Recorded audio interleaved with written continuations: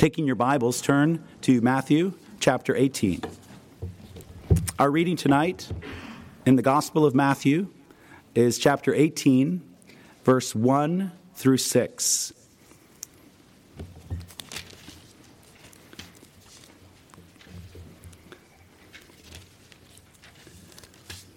We heard last time we were in Matthew's Gospel, which was last Sunday evening, that the disciples were swinging and frequently missing. If you doubted me when I made that argument last Lord's Day evening, tonight should fully persuade you. We are beyond 3 strikes, but the Lord has not walked off the field. The Lord will not leave these men. They will be finished. Grace will triumph in their lives.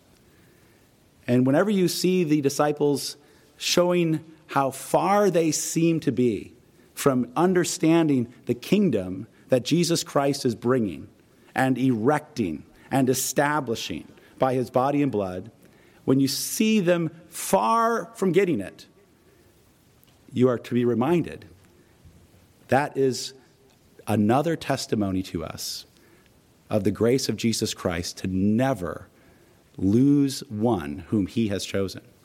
He conquers the ignorance, conquers the dullness, conquers the pride, conquers the worldliness. He conquers it all in his children. And whenever you meet a Christian, you think, that is one of the finest Christians I've ever met. What you are really seeing is the polishing gleam of grace on that person's life. So tonight you're going to see a swing and a miss. And who's holding the bat? All 12. All 12 swing and miss with the question they put to the Lord Jesus. Let's pray and then read. Father, help us tonight. Help us understand your word, benefit from what we hear and understand, believe what we hear, and Lord, obey. Grant us by your Holy Spirit a reformation in our own believing and our own behaving. Conform us more and more to the truth. Order our heart more and more to Jesus Christ. Subdue our will more and more to his kingship and authority. Make it be our delight to be under him, to be taught of him, to follow him. Oh, help us, O Lord, or we cannot be helped. Help us, we pray. In Jesus' name, amen. Matthew 18. At that time, the disciples came to Jesus, saying, "Who is the greatest in the kingdom of heaven?" And calling to him a child, he put him in the midst of them and said, "Truly I say to you, unless you turn and become like children, you will never enter the kingdom of heaven. Whoever humbles himself like this child is the greatest in the kingdom of heaven. Whoever receives one such child in my name receives me. But whoever causes one of these little ones who believe in me to sin, it would be better for him to have a great millstone fastened around his neck and to be drowned in the depth of the sea." This is God's word. It is hard to come up with one good question in a committee meeting of 12 men. Maybe this is why the question the disciples asked Jesus, recorded in verse 1, is so bad, so inappropriate. It's a question by committee. They want to know which one of them is the greatest in the kingdom of heaven. Which one of them is the most important? Which one of them is the most necessary? Which one of them is the most valuable? That's the question. Now, it is true they could have asked this in a worse way, a slower way, a more humiliating way. They could each have taken turns asking Jesus one at a time, "Am I the greatest in the kingdom?" The answer each time would have been a serious wound to each man's pride. So they decided, less painful, for all to hide behind the committee question. That way, when the disappointing answer did come, those not named could pretend they really didn't care that much after all. How did this question ever get boiling within the 12 disciples anyway? Well, we learn from Mark chapter 9, verse 34, that one of the secret arguments that the disciples were having one day while they were walking with Jesus was an argument about who was the greatest. And Jesus, who could tell that they were arguing about something, and certainly knew what they were arguing about, Jesus says, "What are you talking about?" They didn't answer. The text says they stayed silent. They had enough dignity not to answer. But here's the origin story of this question in verse 1 of our text. As the disciples heard more and more from Jesus about the kingdom that he had come to establish, they began daydreaming about how they could have positions of honor in his kingdom. They knew other kingdoms had princes and governors and magistrates.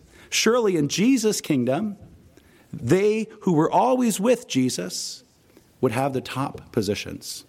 They were fixed not on the question of how can I serve. They were fixed on the question, how can I be honored and respected and admired in this kingdom? You see, there's always a temptation, even in the heart of regenerate Christians, to look on the kingdom of Jesus Christ as the place we will pursue honor and self-glory. We know there is no greater institution present and at work in the world. We know there is no institution that will endure longer than the everlasting dominion of Christ's kingdom. Thus, we are tempted to associate with it so that we can take some of its greatness to ourselves. Pastors can think they are the most important people in the church. Musicians can think they are the most important people in the church. Church officers can think they are the most important people in the church. Missionaries can think they are the most important people in the church. Members with certain spiritual gifts, giving, hospitality, mercy, can easily begin to think that they and their gift is the most important in the church. Now, what I have been talking about does not originate in the church. I don't want you to think it does. It just finds a way to use the church. Where it originates is in the sinful heart of man. It is the old lust for status. The very common lust to want to stick out and be noticed by making use of a little self-promotion. Most of us have learned by just living in a society of fallen men and women to place these invisible badges on ourselves. We have learned to do this, to place these invisible medals on our chest so that we can look at ourselves in the mirror and have the status we find acceptable. So we might have the invisible badge that says, doesn't live in an apartment. That's a really big status badge in coastal California. We may look in the mirror and find on our chest the badge owns a home, owns some land, is married. Or your badge may say free thinker, or it may say has more than one tattoo. Maybe being the rebel is your badge. There are so many ways that the lust for status is always present when we look at our life. And we determine that we are acceptable because we're the kind of people we find acceptable. And this has what to do with the church? Well, I'll tell you. This old lust for status is often brought into the church when men and women are brought into the church, and it never gets mortified. It never gets put to death. and it just finds a way to become sanctified. Not really, but we think it is. Because we've never killed the lust for status, we just trade it out for status in holy things, the kingdom of Jesus Christ. Don't think that the disciples have this status lust because they are involved in the kingdom. This comes from the sinful heart of man. It just looks for any place to thrive. Well, Jesus will help put this sin to death, and that's what he's doing in the following verses after the question. So verse 2, and calling to him a child, he put the child in the midst of them. We should immediately notice Jesus is not quickly answering the question, is he? There is something wrong with the question. In fact, there is something wrong with the men who have asked the question. And so what is needed is not a straight answer, but remedial education. The disciples need to go back to school. And so somewhere along the way, they either were not listening or their hearts are hard. Remember, Jesus just called them, along with many others, a faithless generation. So Jesus, presumably, in verse 2, has stepped away from the disciples for a moment. He has found a child nearby, and he has brought the child into the midst of the 12 disciples, into the midst of 12 grown men. This is what we might call a shock tactic. A child is suddenly standing there. A child is suddenly the center of attention, brought in and welcomed by Jesus himself. It is all to be a penetrating revelation to these 12 disciples as to exactly what status they were called to when they were called to the kingdom of heaven. The kingdom, Jesus is now showing, with an object lesson, a visual, the kingdom, Jesus is showing, is a place to come and to be treated the way ancient societies generally treated children. Children were of the lowest rank. That's what this is about. Children had the least authority. It was the children who gave up their seats for adults. It was the children who went last, not first. People did not stand up and honor a child when the child entered a room. People did not stop talking to listen whenever a child started talking. Children were the lowest of status in the ancient world. And our Lord is visually showing his disciples before he explains the visual that this is what they were called to when they were called into the kingdom of heaven. Now, there are some commentators who try to divine that Jesus is saying there's some special virtue inside a child that he's calling for. That's not true at all. If you have children, you know that there's not often special virtues in children. Children need grace.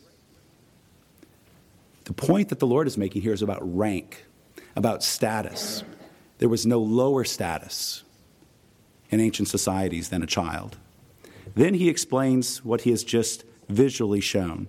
Verse 3, truly I say to you, unless you turn and become like children, you will never enter the kingdom of heaven. Now, he still hasn't answered the question because something more urgent is in line before the answer. The heart condition of these 12 men. Even though the Lord has chosen them, even though they are confirmed in his love, even though they will finish the race, even though there will be a grace to bring them through the eye of the needle, he still speaks to them with urgency so that they themselves take that grace given to them and put their heart into the truth and away from the error. I'll read it again. Truly I say to you, unless you turn and become like children, you will never enter the kingdom of heaven. To become like children simply means to accept for oneself the lowest status, the lowest authority, to accept that you are the one who is subject to others, not the one who is above others, all for the sake of Jesus Christ. What are children physically? Little. What are children socially? Little. Little ones. They are not in charge. In fact, no one wants them to be in charge. They are much closer to servants than they are to masters. And unfortunately, the disciples have this grown-ups mindset toward their status in the kingdom of heaven. They think, well, I've always wanted to be big time. I've always wanted to be a top man. I've always wanted to be a big man. I always wanted to be known in town. Now I'm going to be part of this kingdom.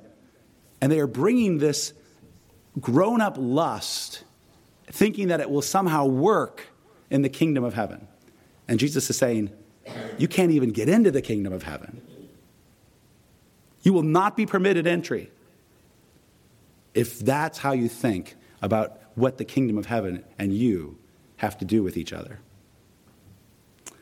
Why must you accept such low status for yourself if you are to enter the kingdom of heaven? Well, first, because this is the way of the king.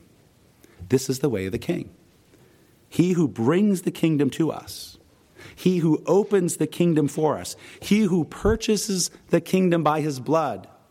He, the king, became like a child among us. Meaning he took the lowest status socially among us. He became a transgressor and was crucified. I am among you as the one who serves, he said, Luke 22:27. Or as Paul says, 2 Corinthians 8:9, though he was rich, yet for your sake he became poor, so that you by his poverty might become rich. If we do not become like children, it is a fundamental failure then on our part to recognize who Jesus is and where he has come from. He has descended to the lowest place so that he might raise us up. Beloved, to say, I am not going to descend, I am not going to enter that kingdom and be of low status, is to completely misunderstand the king and his kingdom. Second, why must you accept such low status for yourself? Or in other words, why must you become like children to enter the kingdom? Second, you must, because everything in the kingdom, everything is by grace. Everything. No one enters the kingdom because they are important or necessary or of high status. No one is recruited for the kingdom because of the reputation they can bring to the kingdom. Because they are so important, they will make us be more important. That is not what the kingdom of grace is about. All are sinners, one and all. There is then, in verse 4, a strong warning about not entering the kingdom. Such warnings are common from our Lord Jesus Christ. He frequently declares what will keep people out of the kingdom of God. That's really kind of him, isn't it? I want to know everything that could keep me out of the kingdom of God. Don't leave anything out. He leaves nothing out. Matthew 5:20. For I tell you, unless your righteousness exceeds that of the scribes and Pharisees, you will never enter the kingdom of heaven. Matthew 7:21. Not everyone who says to me, Lord, Lord, will enter the kingdom of heaven, but the one who does the will of my Father who is in heaven. Matthew 19:24. Again, I tell you, it is easier for a camel to go through the eye of a needle than for a rich person to enter the kingdom of God. And then Matthew 23:13. But woe to you, scribes and Pharisees, hypocrites, for you shut the kingdom of heaven in people's faces. For you neither enter yourselves, nor allow those who would enter to go in. And here then again, in our verse 4, Jesus is warning us what will prevent us from entering the kingdom of heaven. And what it is simply this. If we refuse to enter the kingdom as beggars, as little children who need to be taken by the hand, who have no rights and privileges there, and are only there by a gracious welcome, if we refuse that, there is no other door for us. There is no other entry point for us. We must come as needy beggar children, or else we cannot come. But oh, how blessed we are if we come as needy beggar children. What a wonderful thing to become an heir of this entire kingdom. Though you are nothing, you have no status or rank. What a wonderful thing. This is the power and wonder of grace. So when the Lord says you must become like children, we should recognize there's an echo here of other language he has used for the new birth. You must be born again. This is part of his same language of calling us that we must be converted. We must be defeated from the old way of high-mindedness and brought through the low-to-the-ground keyhole of new birth. And the only way that miracle can happen, the only way a giant can be brought through a hole in the wall that's only big enough for a mouse, is a miracle of grace. So let me just say this, because there could be any one of you among us tonight who is in danger of not entering the kingdom of heaven. Let me say it plainly. If you have thought too highly of yourself and thought that you were bringing something to God that he needed, you need to repent. And you need to call on him for grace tonight to defeat that haughty heart. Ask him. He loves to hear such prayers. Lord, defeat my high-minded, haughty heart. Reduce me to that small space so I can fit into your kingdom. He will do it.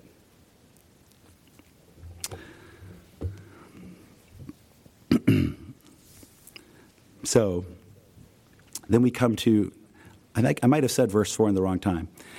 Verse 4, whoever humbles himself like this child is the greatest in the kingdom of heaven. Here's the answer. We've gotten to the answer to our question. Whoever humbles himself like this child is the greatest in the kingdom of heaven. Now, the meaning of the Greek word translated in your Bible, humble, in verse 4, is best discovered by its usage later in Matthew 23.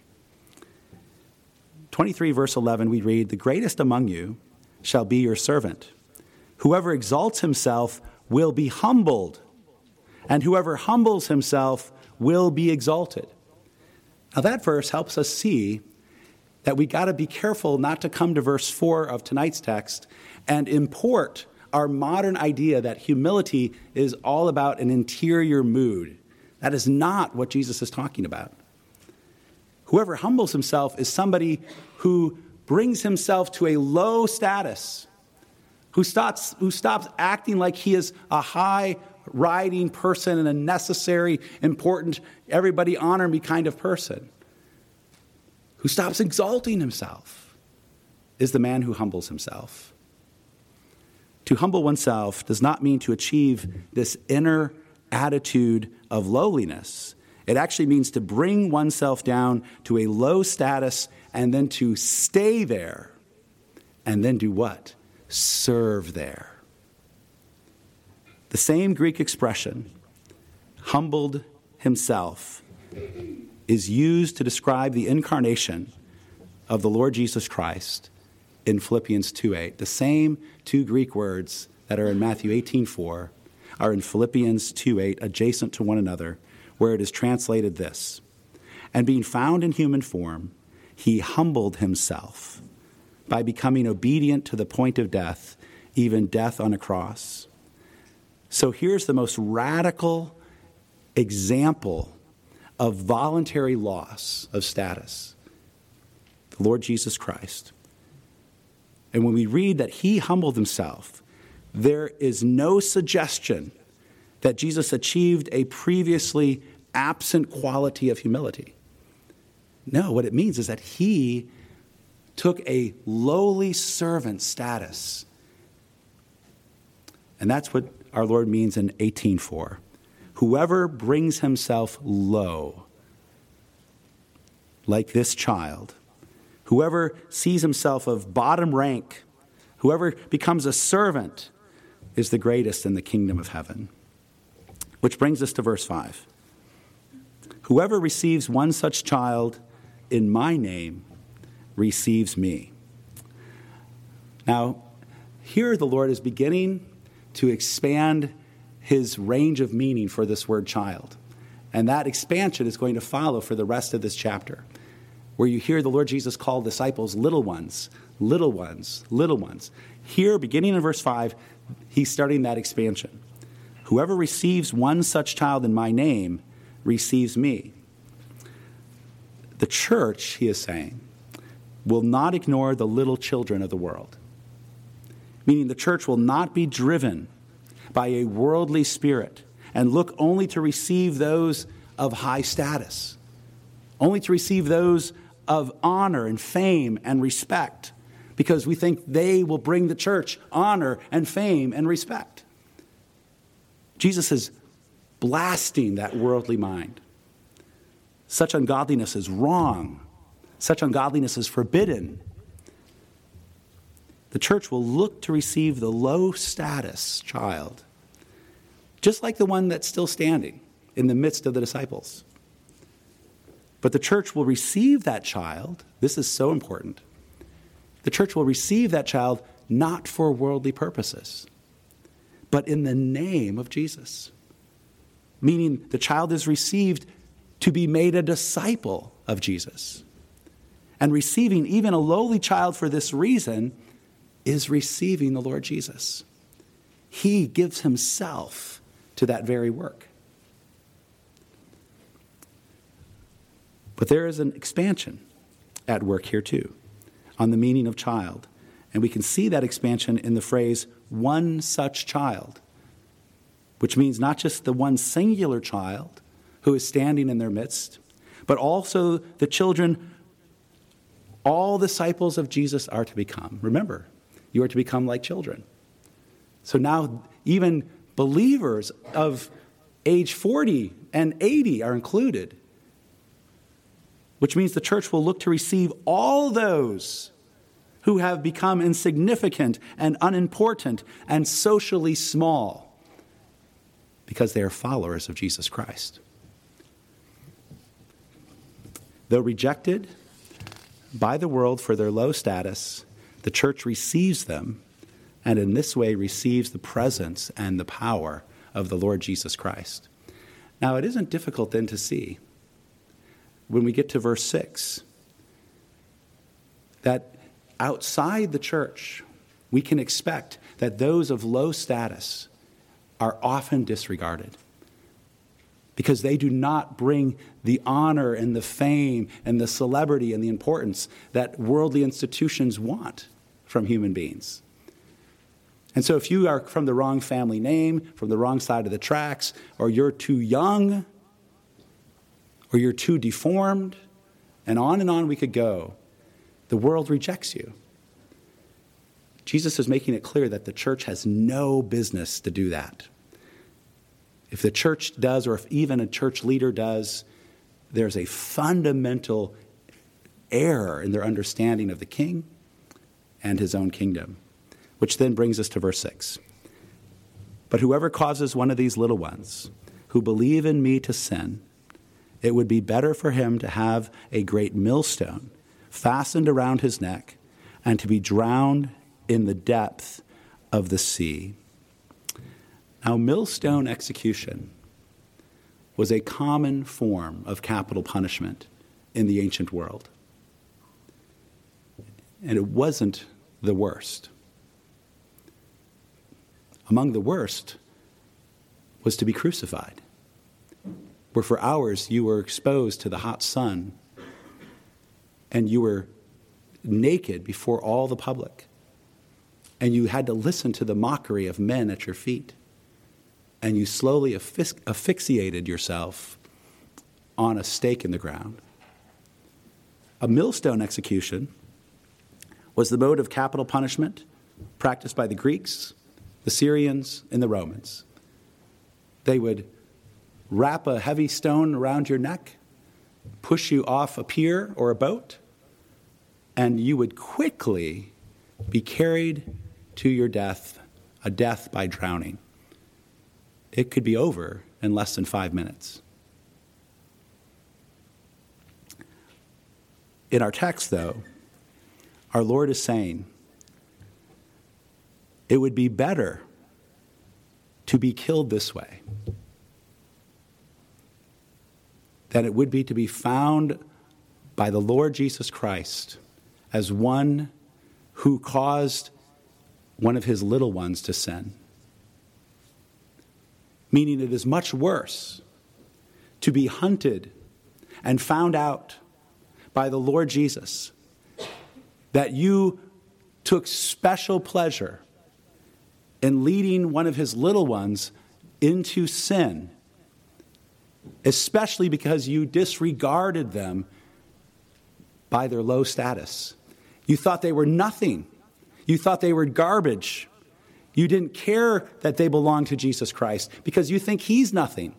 And you thought his kingdom is garbage and not coming. And so you loosened all of your morals and you led his little ones to sin.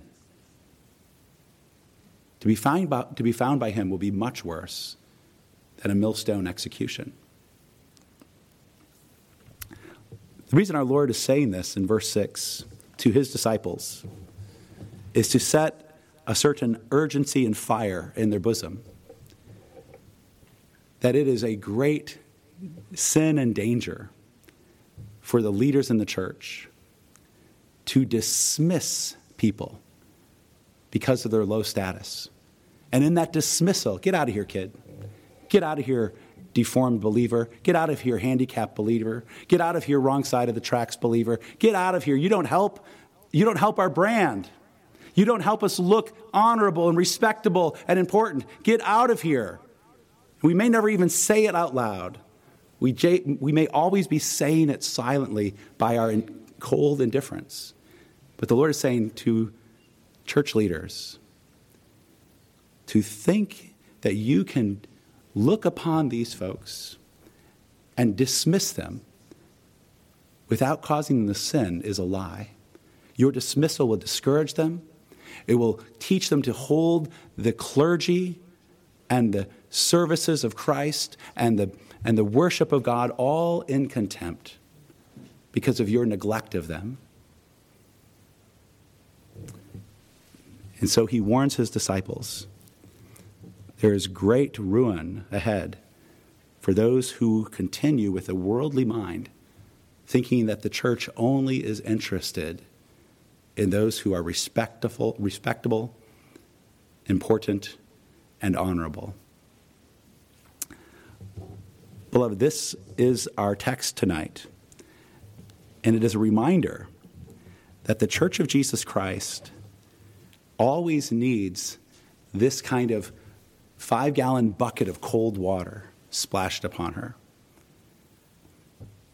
The fact that Jesus would have such a strong, abrasive, assertive teaching for these 12 disciples at this point in his care of them is a reminder to the whole church that complacency is always nearby. Dropping our guard and softening and succumbing into this slothful worldly spirit about other believers and about what we are after is very, very much near and dangerous to our souls. We need to be arrested in our attention about what we are after and how we look upon one another. Let us pray for help. Our gracious God, forgive us.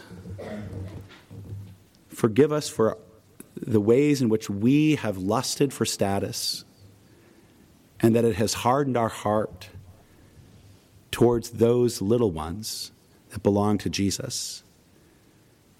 I pray, Father, that you would forgive every church officer in this church, including myself, for any ways in which we have sinned against your little ones, any ways in which we have secretly wished that certain kinds of people would show up at our church that would lend it some kind of respectability, some kind of honor before the world. Oh Lord, forgive us for the disdain that we have looked down upon others. Father, help us all. Help mothers and fathers not fail to see the little ones in their own care who believe in Jesus.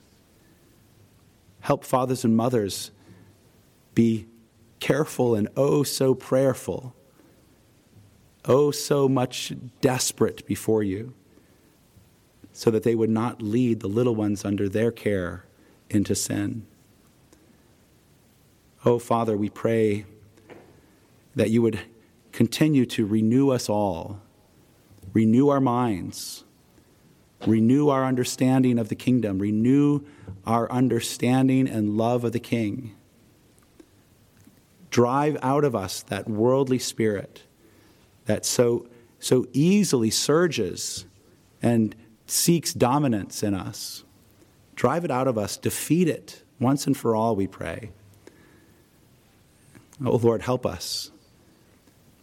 Help us by letting us see clearly again the great high and lifted up Savior who stooped to the lowest rank and became a sinner among us, though without sin, who became a crucified one among us, who let his body be nailed to the very tree he created. O Lord, let us look upon his descent, and quickly make our own. In Jesus' name, amen.